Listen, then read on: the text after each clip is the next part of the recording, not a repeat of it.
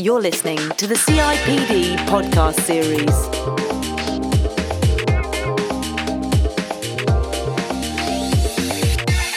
Hello and welcome to the latest in the CIPD's podcast series. Today we're debating whether learning and development is mostly about science or more a strategic business discipline. We're recording this discussion with the rain pouring down outside at HRD, the CIPD's annual Learning and Organisation Development Conference, and three experts with differing perspectives have generously agreed to take time out from the sessions to share their ideas with us. Dr. Itiel Dror is Principal Consultant at the Institute of Cognitive Neuroscience. He's going to be telling us about the lessons we should be taking from the inner workings of the brain in designing learning that really works. Our second guest is Bill Parsons, Executive VP for HR at Arm Holdings, world leaders in designing the semiconductors at the heart of all those electronic digital devices none of us can function without. Bill is also Vice President L&D at the CIPD, and he takes the view that learning is part psychology, part sociology, and part economics. Finally, Martin Sloman is a familiar L&D name from his time as an advisor at the CIPD. Now he's a man with a portfolio of academic roles, including visiting professor at Kingston University Business School and professor at Northwest University, South Africa. Martin's written extensively on how we learn, with an emphasis on how things actually are at the coalface of learning here in the UK and around the world. Now, if anyone's in any doubt about the bottom line value of L&D, they'll be interested to hear that organisations which prioritise it in hard times are 2.5 times more likely to survive a recession.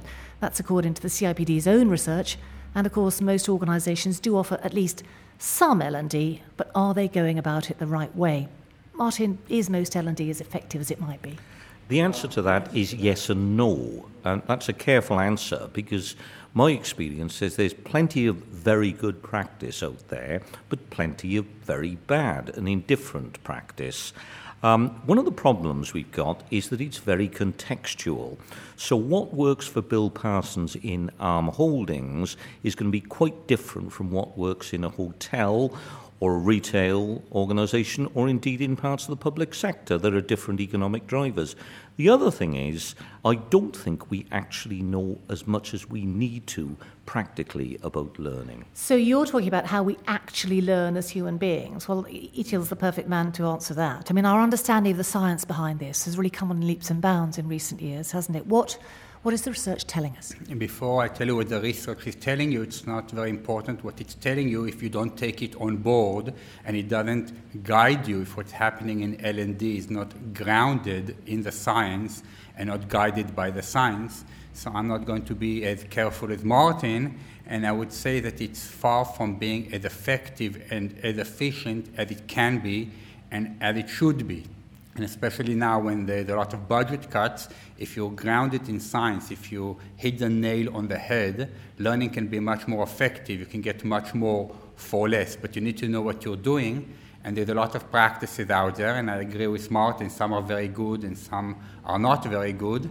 I'm saying it in a polite way, but I think it can be much better if we think about the learning. Now, what do we know about learning? We know there's some good news and bad news.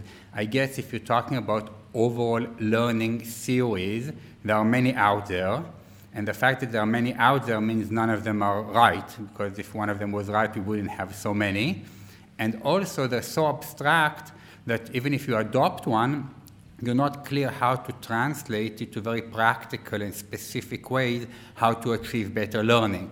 So where I come in, I'm not interested in the big learning theories, but actual ways of conveying information more effectively and making sure that the people remember it and use it back at the workplace when they go back. And most of the time people, if they acquire the information, they don't necessarily remember it or use it. And we're talking about issues such as cognitive load. How do we make sure you form the right mental representations that are most effective for the brain to process and to use? Okay. Well, tell me a bit about that, because I think it is this issue of, what we now know about retaining learning in the brain that we didn't know before. What's new there? There's a lot of stuff. For example, we have very limited resources, capacity to process information. And if you look at learning, it emphasizes amount of information that people cannot learn, and we can help them learn by using, for example, pop-out effects that cause the most important information to pop out to the brain, and that the brain can very easily acquire it, so it's brain-friendly learning. Like bite-sized.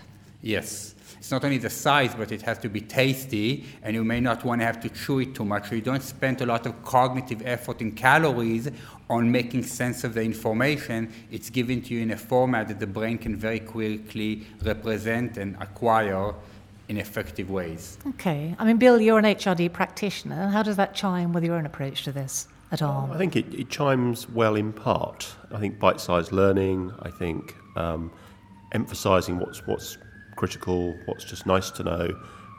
All of those things I think are good practice in terms of what I would call conventional presentation skills, lecturing and so on. I would say that in a company people learn most of what they learn not through L&D interventions, training courses and things that we do. They learn on the job, and therefore I think there's a slightly different take on it, which is what is the role of people around you, peers and bosses, in helping you learn literally throughout the day. So at one level it is bite-sized and continuous, but I think the amount that we do in terms of purposeful intervention, i.e. training courses and so on, is relatively minor in the overall learning picture. I would like to say when I talk about bite size, I don't mean to have a small bite. The idea, if you understand how the brain processes information, to have a huge bite but be able to eat it and learn it anyhow. So I'm not saying decrease the learning, but do it in a way where you can have what is easy to take on board, you can load a lot. I do agree with you that a lot of learning is on the job, but then you don't necessarily control the examples and the situations that they encounter, which are random. So you may want to have the learning to make sure the kind of scenarios and problems they encounter give them the right skills, that they're able to do it effectively, rather by chance on the job they encounter one problem or the other problem, which may not be the ideal learning situations for them. I want to challenge some of this, because the first thing I would say is context. So it's the economic drivers that determine the way in which people learn. The second challenge, Ital, is out there, do you have enough serious practical information from all the research theories to help the practical trainers on the job? Because I don't think you have, and I've been watching this for years. I mean, all we're saying is that you should be trying to avoid boredom by mixing your methods. I mean, do we go any further than that? I'll ask you a question and then I'll give you an answer. The first one, I don't know what you mean that the economic is driving the learning, so I have no idea. But to answer your question, yes, we definitely know a lot that affect the practical way of delivering learning more effectively.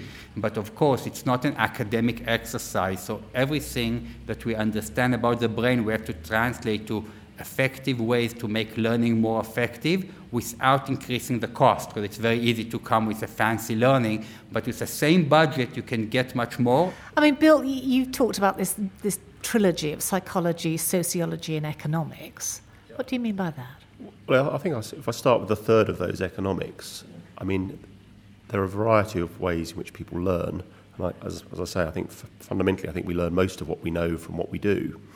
But some people take a lot longer than others, and therefore, in a practical sense, you can't afford, in some cases, to either invest in very expensive off-the-job training courses.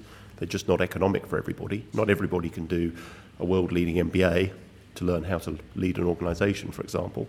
And other people have different, intelligences and so on, different abilities. So I think the economics comes into it. It's essentially bang for buck. You know, for some people that are having very high impact jobs, you invest more over more prolonged periods. So I take the executive MBA over several years, costing perhaps more than £50,000 at one extreme, and learning how to, drive a spreadsheet.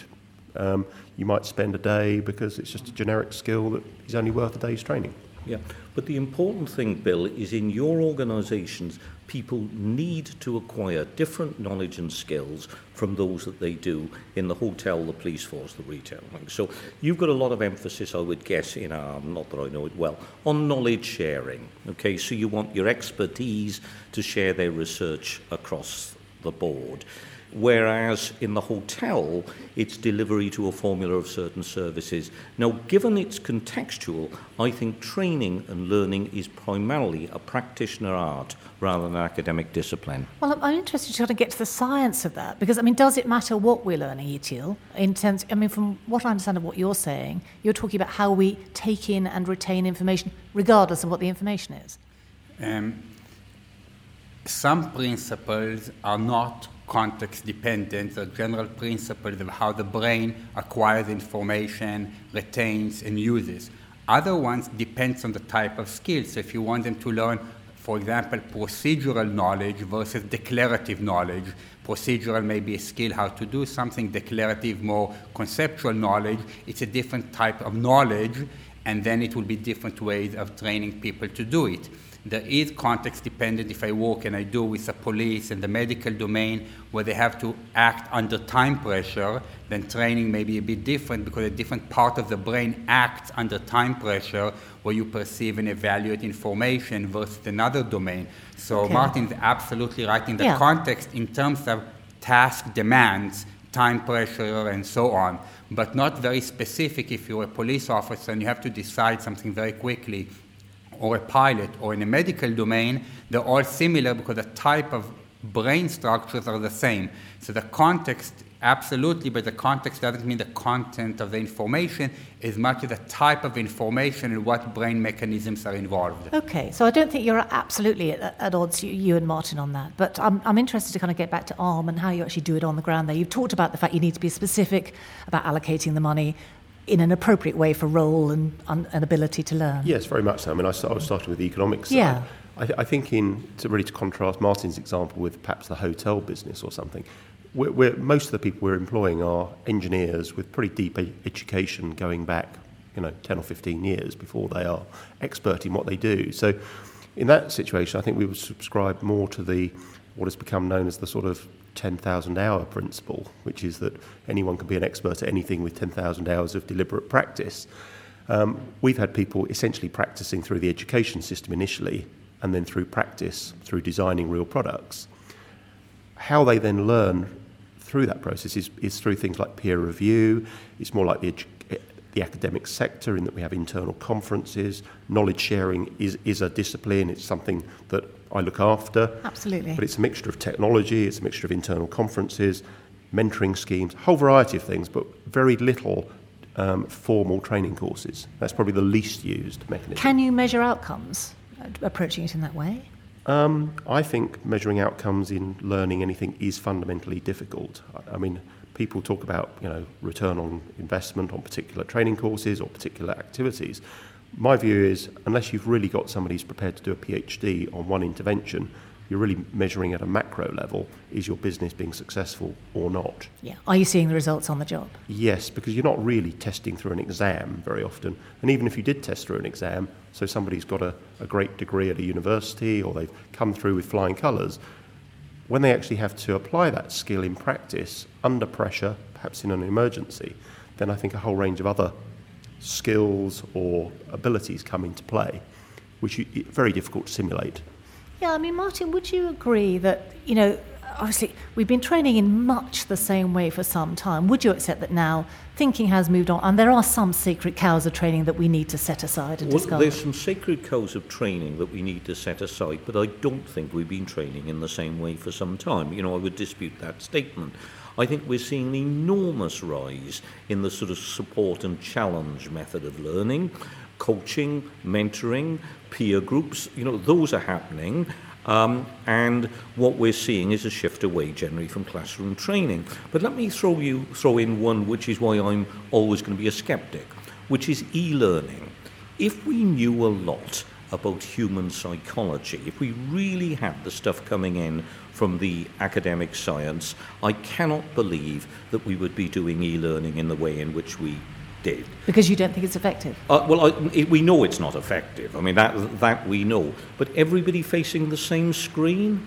I mean, we would be customising, personalising around individual learning preferences. The technology is there, but what might be called the cognitive science, I'm not sure if that's the right term, isn't. Well, E.T.L. is the man to tell us. I mean, would you agree with that? That e-learning largely is, obviously it's enormously popular. It's a cheap way of delivering learning, but is it effective? It's a cheap way of not delivering training and to say you're delivering. So I agree with Martin on that. So it's box ticking. I totally agree, but I would say that the cognitive science is there. The challenge is to translate it to specific ways how to use the technology.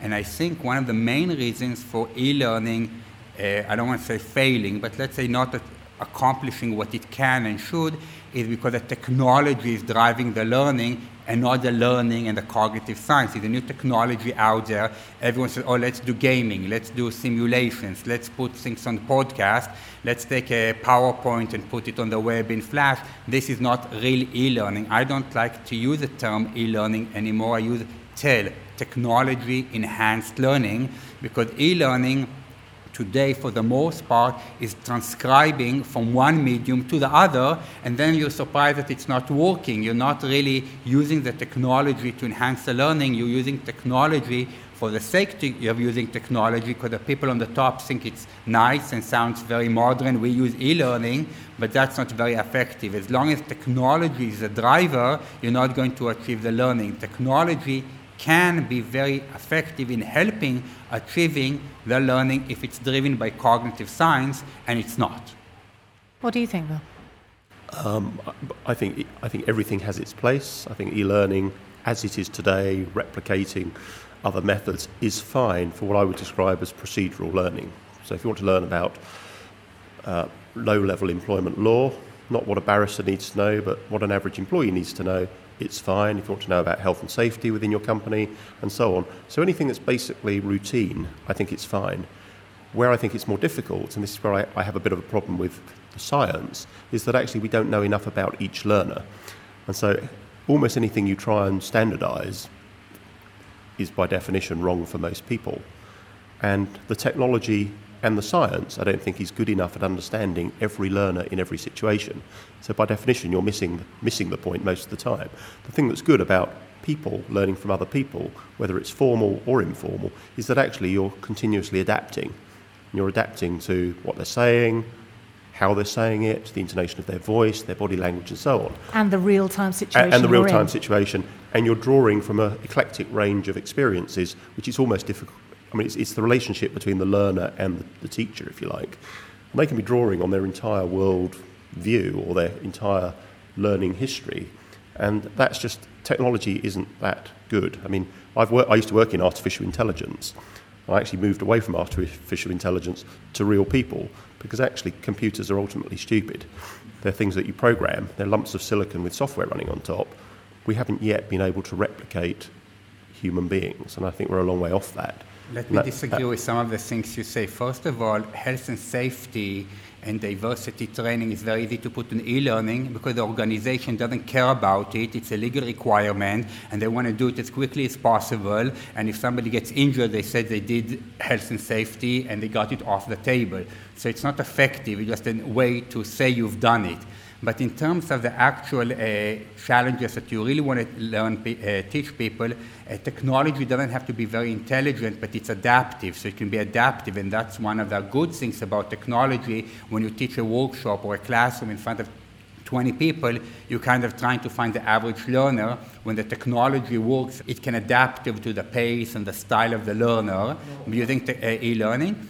And B, a lot of the brain mechanisms, there's a lot of individual differences in the learner, but there are some very, very basic things that all humans share if you have a brain, which we all do. We're far from exploiting them. After we exploit them, we need to move to the next stage of the individual learning, which we can start doing in small steps. But right now, we're so far of the most basic stuff, and a lot of the e-learning, a lot of it is really fancy animation that doesn't help the learning and the learner. In fact, it distracts many times from what you're supposed to learn because it looks so nice, but you have to keep the objectives of the learning in it, be guided by cognitive science, and then technology, in some cases, not in all cases, can be very helpful. Okay, Martin? Okay, I want to just do some specific challenges, practical challenges.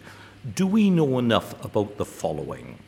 One is individual learning styles, The second is the left brain, right brain argument, which seems to have been going on in academic science forever and never getting anywhere. And thirdly, do we know enough about national cultures and the differences they make? Now, I'm going to argue that with all of those, we don't. We're actually coming up with nothing, and it comes down to the individual trainer, the individual learning and development manager, making a judgment call based on their experience. I mean, that is the point, isn't it, that Bill was making, that, learning is a subtle business, and the interaction of people with specific other people in different situations is the way in which you can make it most effective on each occasion. I mean, I'm interested, what ETL has to say is fascinating stuff. What I'm interested, I suppose, to grasp is how much L&D practitioners really need or can understand about what you're saying in order to bring the merits of it to bear on the training they're delivering, because they can't all be experts like you. Absolutely, but I do think that there is things that they can quite easily learn about the cognitive system and how the brain functions to really affect their work. And I agree with Martin, talking about the left and right brain and culture.